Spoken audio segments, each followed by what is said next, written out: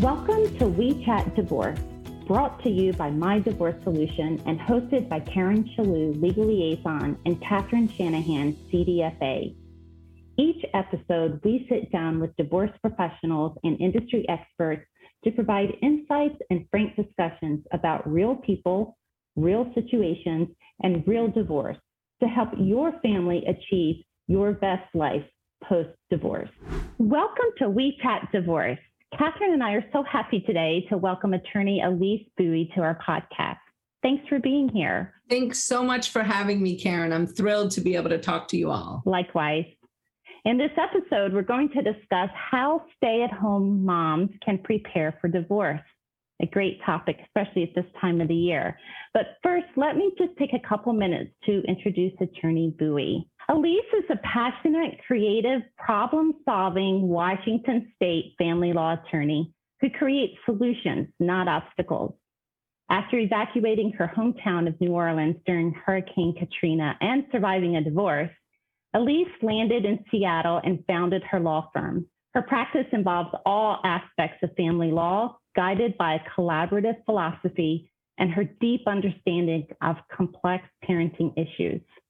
Elise opened her firm during a period of personal adversity. Now, in a period of global adversity, Elise's firm has experienced its most significant growth yet, which she attributes primarily to her divorcing force and mantra, I can do it. That's pretty awesome. Yes, you can. Yes. Yeah. Fabulous. It's been an interesting ride, that's for sure. So on that note, and before we dive into our topic, can you share with our listeners a little bit about your story and journey that created the passion for the work that you do? Sure. Yeah, I'd be happy to. I actually, started practicing law years and years ago, like in 1995, and worked for a while and then quit and stayed home and became a stay-at-home mom myself. And so I was a stay-at-home mom for 10 years, raising 4 children. And at the time, homeschooling them, and Hurricane Katrina was part of that mix as well. And so, I really look at Hurricane Katrina as such a blessing in disguise in many ways, because, obviously we weren't prepared for that type of storm and upheaval, but I was lucky because I was at home with my children. I was homeschooling them. So when we evacuated from New Orleans, we ended up going to Georgia. And then after a year, we moved to Minnesota. My children didn't miss a beat as far as school goes and just things, we were able to just keep things going. But the interesting part is that my husband and I realized we needed a divorce before Hurricane Katrina hit, right before it hit. So though when the hurricane hit, we had to make a decision to put our kids' needs ahead of our own. And we decided to, stay together and reconfigure. We had no idea what this hurricane was going to look like. We both are attorneys. We both had to get rebarred. I mean, it was a pretty big process. And so we stayed together for 5 years, focused on how do we restabilize our family, make sure everyone's going to be okay before we did split.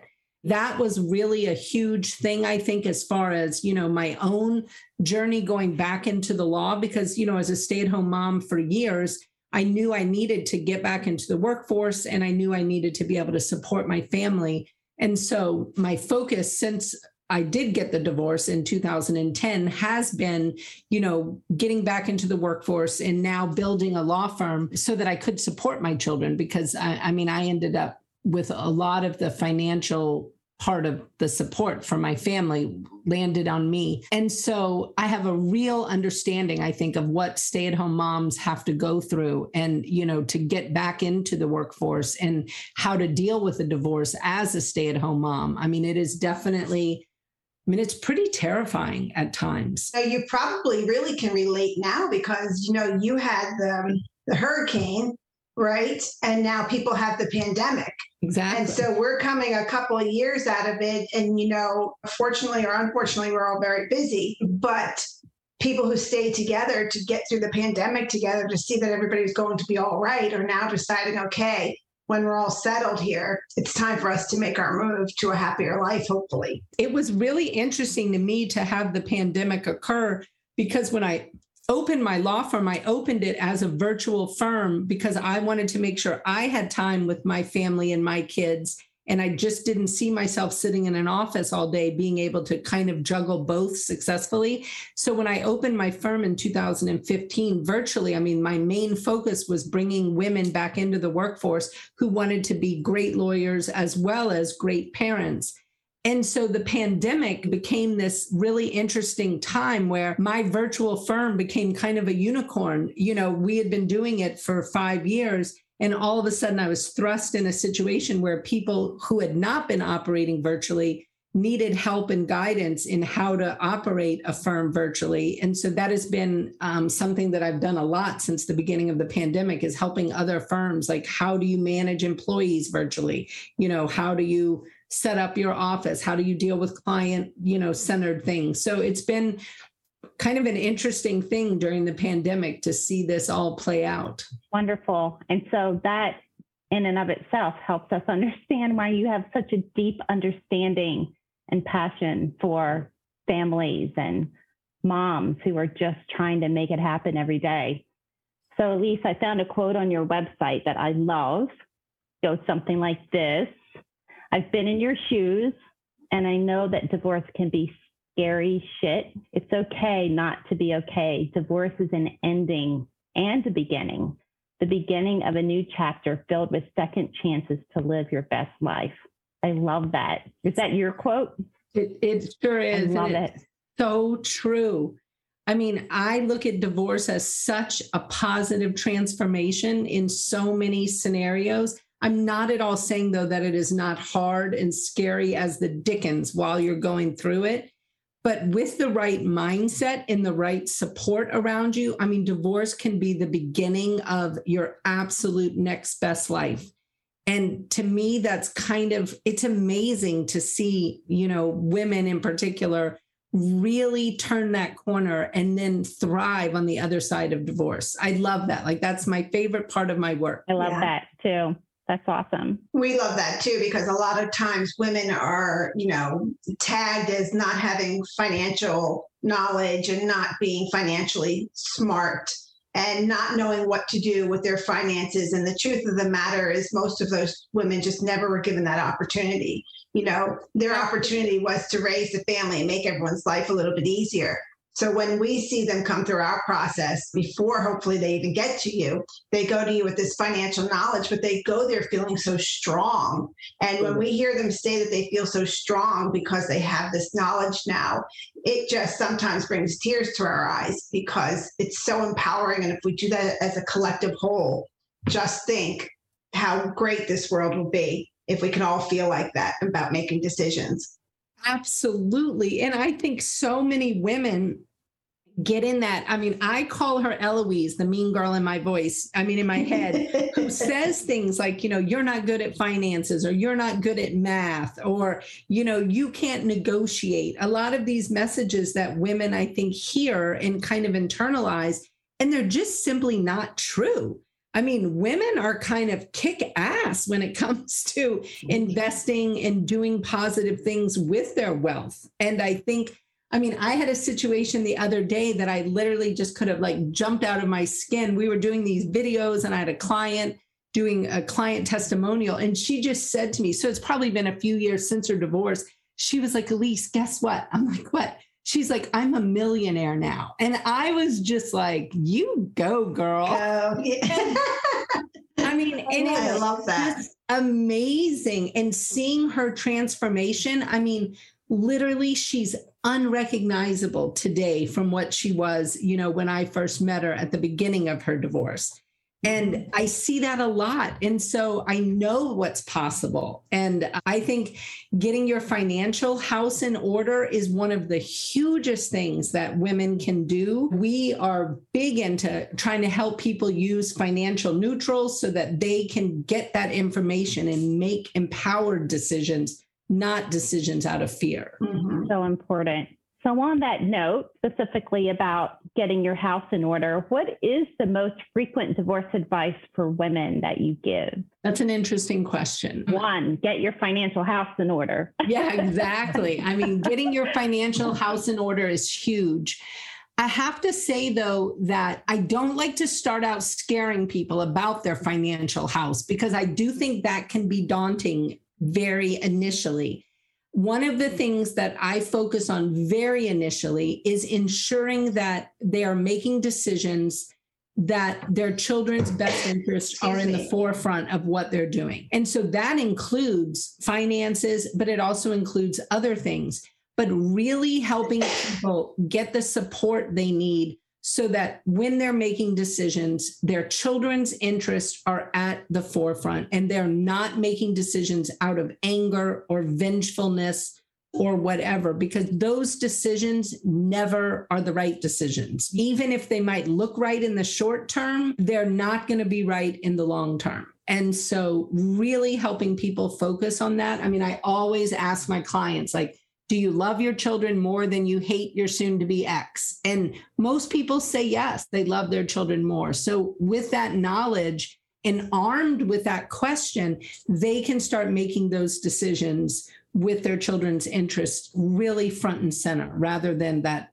caught in the middle. You know, the hard part of that, the flip side to that is, and it's funny that you even just said that, because I've said that to myself and I've said it to my ex, I love my kids more than I hate you, right?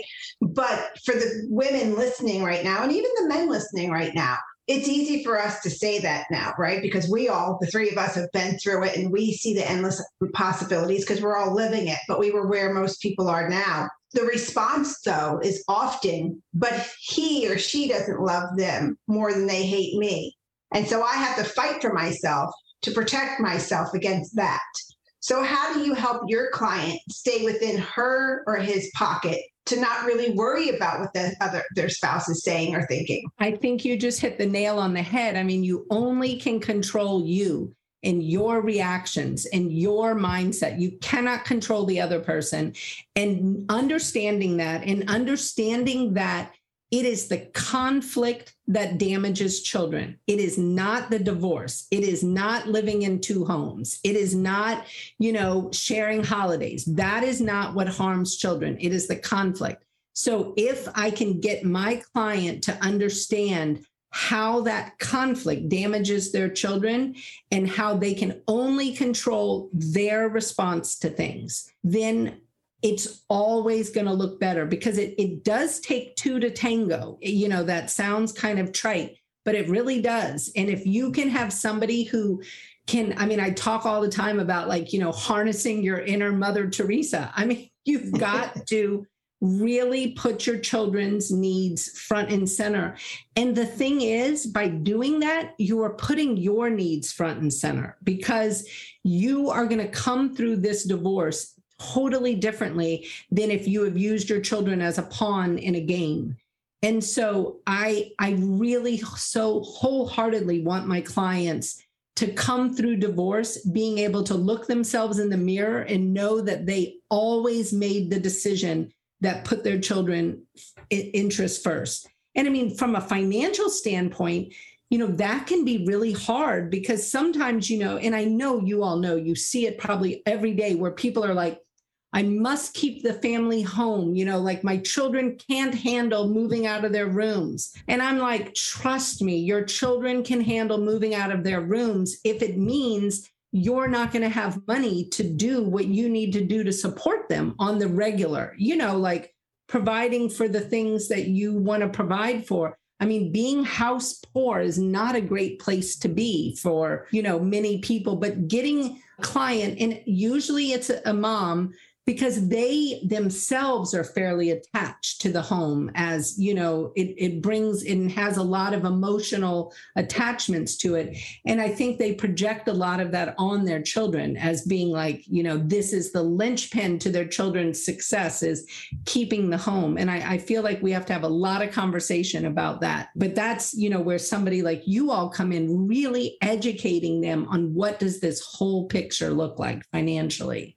Right. And a lot of that is allowing them to understand that there is an emotional dollar value to the home. And the reason why it's not necessarily always because the kids, although we hear that as well, I can't move my kids from this home.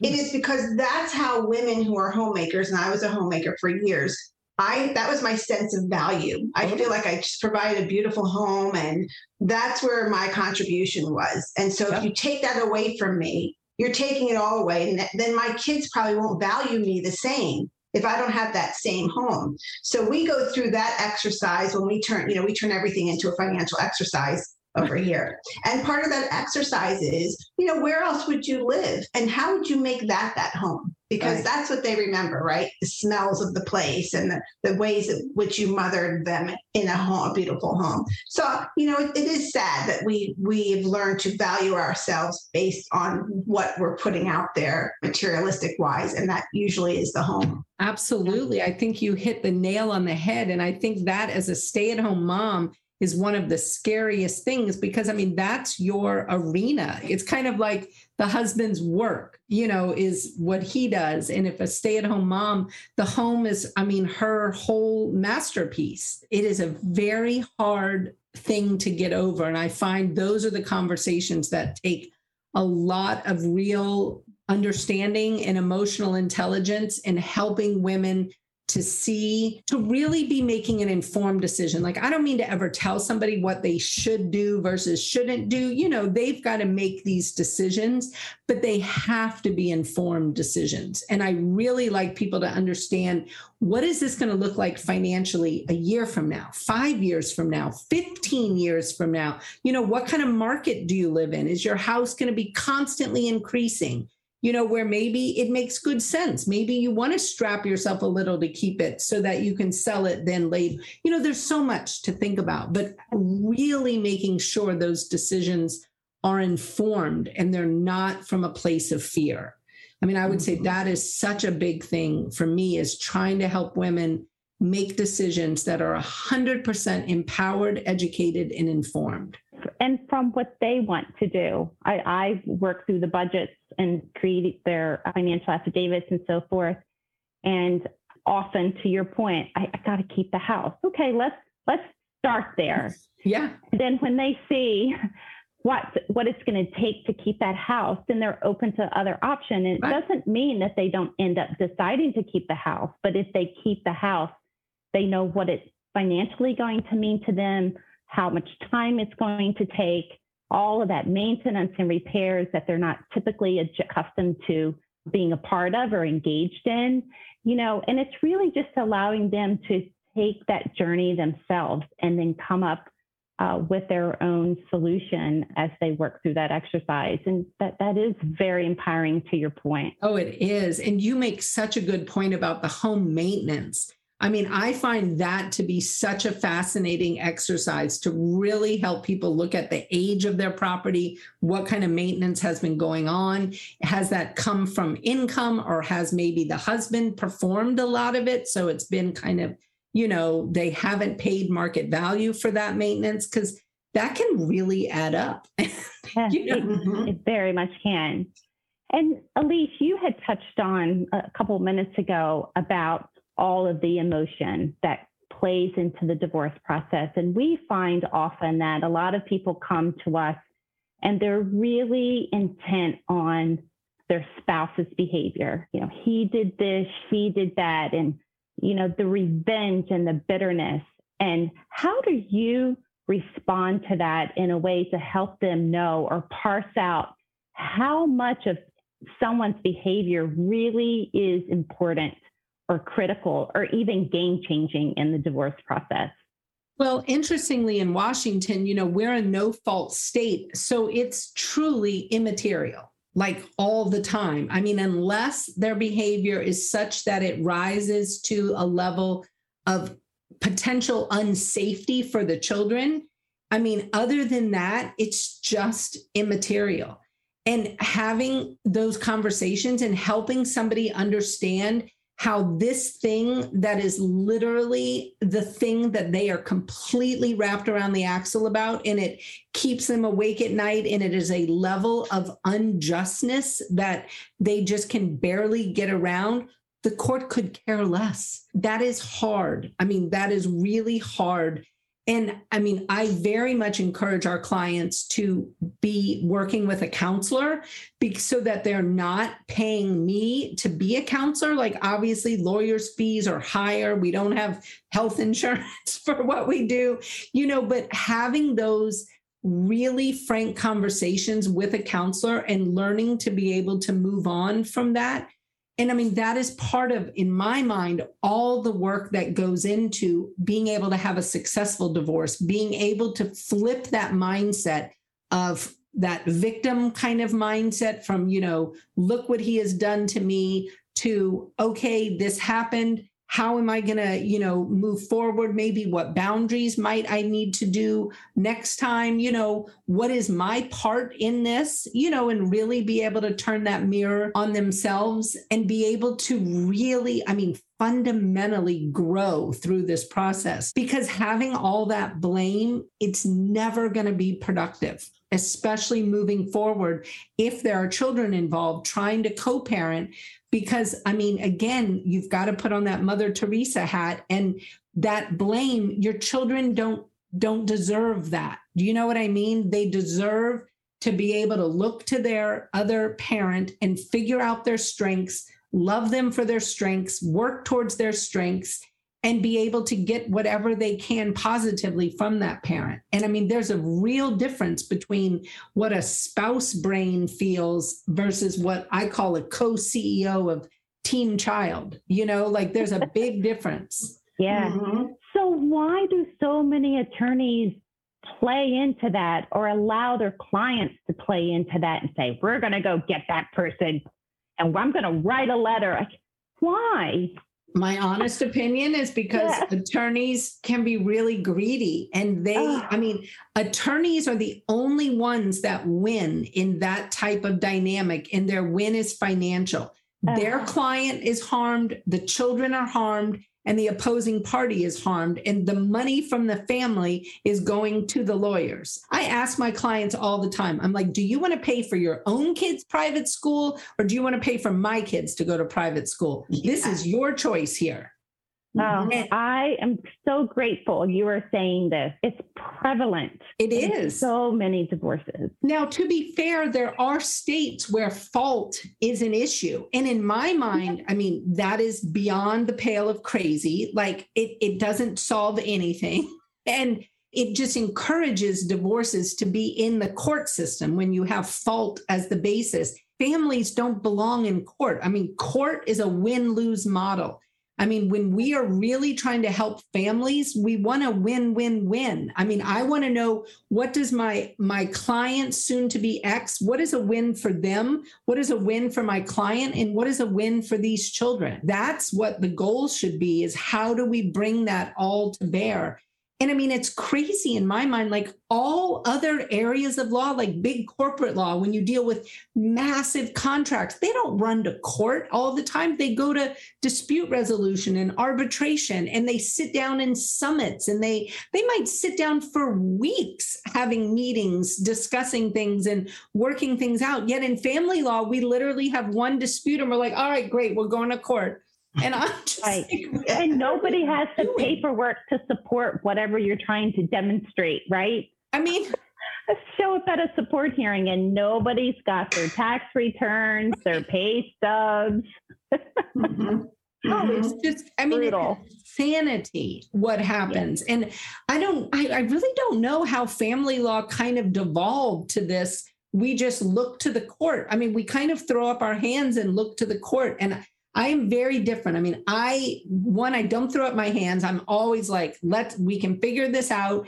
But I'm going to do weird things. Like we might go to mediation. We might go to different mediators. We might pull out one tiny issue and get that off the table. There's a lot of times you can chip away at some of these problems if you can truly chip away at it, like figure out what's the highest, most pressing pain point. Let's resolve that and agree that everything else is going to just stay status quo for now. Like we're not going to fix everything today. Most marriages don't, devolve into divorce in a day. And we kind of have to be able to build these parents back up where they can relate and be able to co-parent and make good decisions again. So agree. Totally. If only we can get every attorney to feel that way, it would be the best gift we can give this universe. But unfortunately, that's going to be a few years away. That's true. It's So true. I mean, radically disrupting how family law is practiced is truly one of my highest goals, because I think that as professionals, we often are just throwing hand grenades into families. Yeah. And yeah, I totally agree. I always say, why, we do the MDS financial portrait. And I say as Karen probably 1,000 times, why are we paying 2 attorneys to gather the same information? It's the same data. You're going to have to give it. So when they give it to us, we give it to both parties. Everybody's working off the same documentation instead of paying 2 attorneys. And then you get to do your job, what you're trained to do. And that's how we're going to radically disrupt what everybody's doing, because it's to the benefit of the family, and the family still gets to keep more money in their pockets. And guess what? We all still get to make money. It's not like we're trying to give up the whole practice here, right? But then everyone's learning how to work on not an emotional basis. And they get to use an attorney like you who understands that, who is a pioneer for that and cheering for that. And then the attorneys on the other side of you are going to be forced to behave like you're behaving. That's the goal. I mean, that's the goal. That is right? The goal is, if I can never stoop to the nonsense of some attorneys and really keep us focused on what matters and not on any kind of nonsensical conflict that they want to stir up. Because I work a lot as a guardian ad litem or a parenting evaluator. So I get appointed in very high conflict cases to come in and, do an investigation and report back to the court about what maybe should custody look like, or what does this look like. So I get a real bird's eye view into how many attorneys practice, because I'm, investigating, and I get to see how the case has gone down from beginning to end. And so much of the time, I'm so struck by attorneys who, when they're sending, I call them nasty grams, when they send all these nasty grams to each other. And I mean, as attorneys, we're supposed to be sharing our communication with our clients. A client should see everything that's happening. So these things are also being sent to the clients.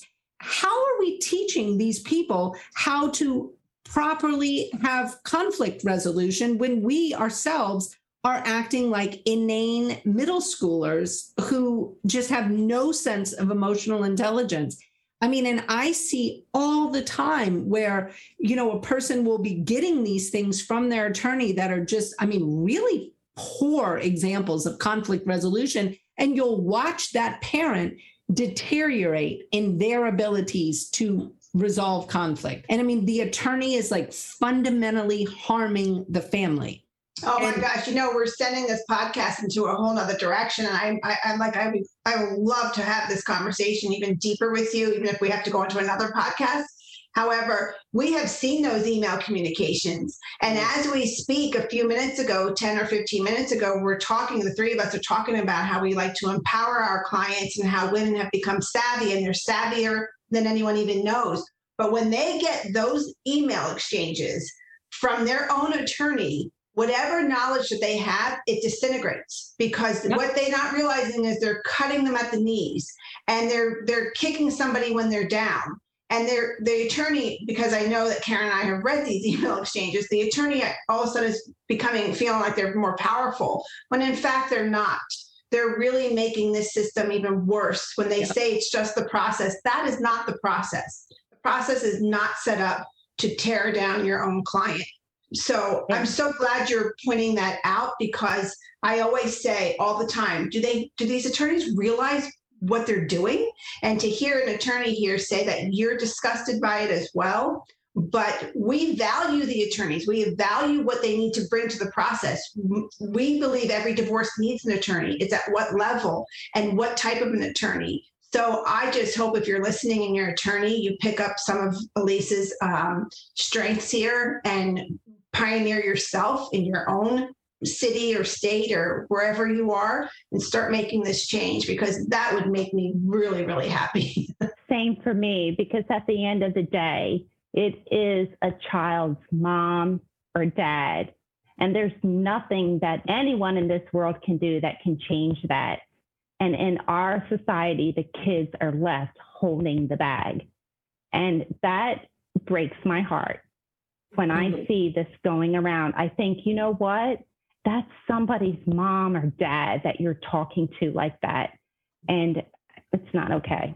It's not okay at all. And I mean, we see children with genuine psychological damage because of the conflict that has been brought into their family through the divorce process. And to me, that is abhorrent. It should not be. I mean, I think as professionals, we all have to ask ourselves, like, what is in the best interest of these children? And as an example, if I have a client call me and they want to talk about something like maybe they want to file a motion and they want to go fight about, I don't know what, like a dining table or whatever they want to fight about, I always ask them, have you considered how this decision will impact your co-parenting relationship and your child?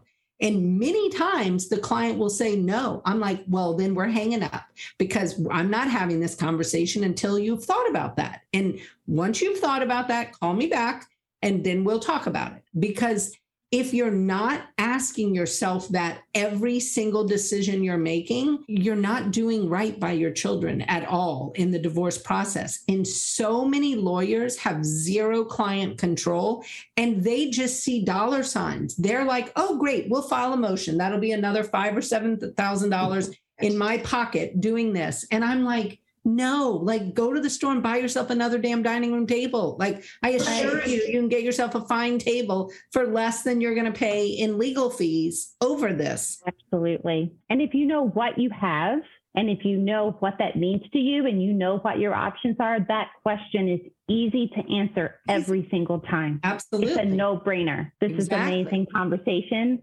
Thank you for being on our podcast today. Elise, how can our listeners and viewers learn more about you and your work? Well, I mean, they could go to our website, Elise Buie Family Law. And I mean, you probably can put that in the comments, because people obviously have a hard time spelling. It's a lot of vowels. And I also do a Parenting Buie podcast, which is a lot of parenting help and just tips on, various things. And I interview a lot of experts and that's been fun. And then I've also started doing some work around fair play, which we can talk about another time, but it is an amazing book and card game that I think can be really helpful. And so maybe we can link that in the comments as well, because I do think it really can help people as they're navigating this split and moving into two-home parenting. I love that. And I love how your website says, and I'm sure that you and all of your staff do, you help people focus on solutions instead of the ever-present obstacles. So we commend you for that. Yeah, well, thanks. It's definitely interesting work for sure. But I mean, I always try to have the children and what is in the forefront of what we're doing is really helping people think about that. And I just think empowering and educating, that's why your work just makes me so happy, because the things that you all do to educate and empower clients so they're making those informed decisions. I mean, it's game changing to not be operating out of fear and the unknown. Thank you for that. Thank you. So this concludes our episode on how stay-at-home moms can prepare for divorce with attorney Elise Buie. Thank you so much, Elise, for a great conversation. Yeah, thanks. Y'all have a great rest of your day. By the time my divorce was over, I was actually in a better place financially than I had ever been in my life. That's a quote from a former My Divorce Solution client, Sarah, a divorced mom of 3. We know the thought of divorce can leave you feeling scared, angry, and overwhelmed at the unknown path ahead. The first step to feeling in control of your future is to get a roadmap for the divorce journey. That's why we create a financial portrait for each client, a roadmap for decision-making and negotiation strategy, giving you the foundation to achieve the best possible divorce outcome. If you are looking for financial clarity, head to our website at mydivorcesolution.com to get more information on how the financial portrait can bring greater confidence and less stress to your divorce journey. Thanks for joining us for another episode of We Chat Divorce. We hope this episode was informative and supportive on your divorce journey. If you are looking for more support and guidance for navigating the divorce process with confidence and clarity, head over to our website at mydivorcesolution.com for more podcast episodes, divorce events, and tools for your journey ahead. We'll see you back here for our next episode.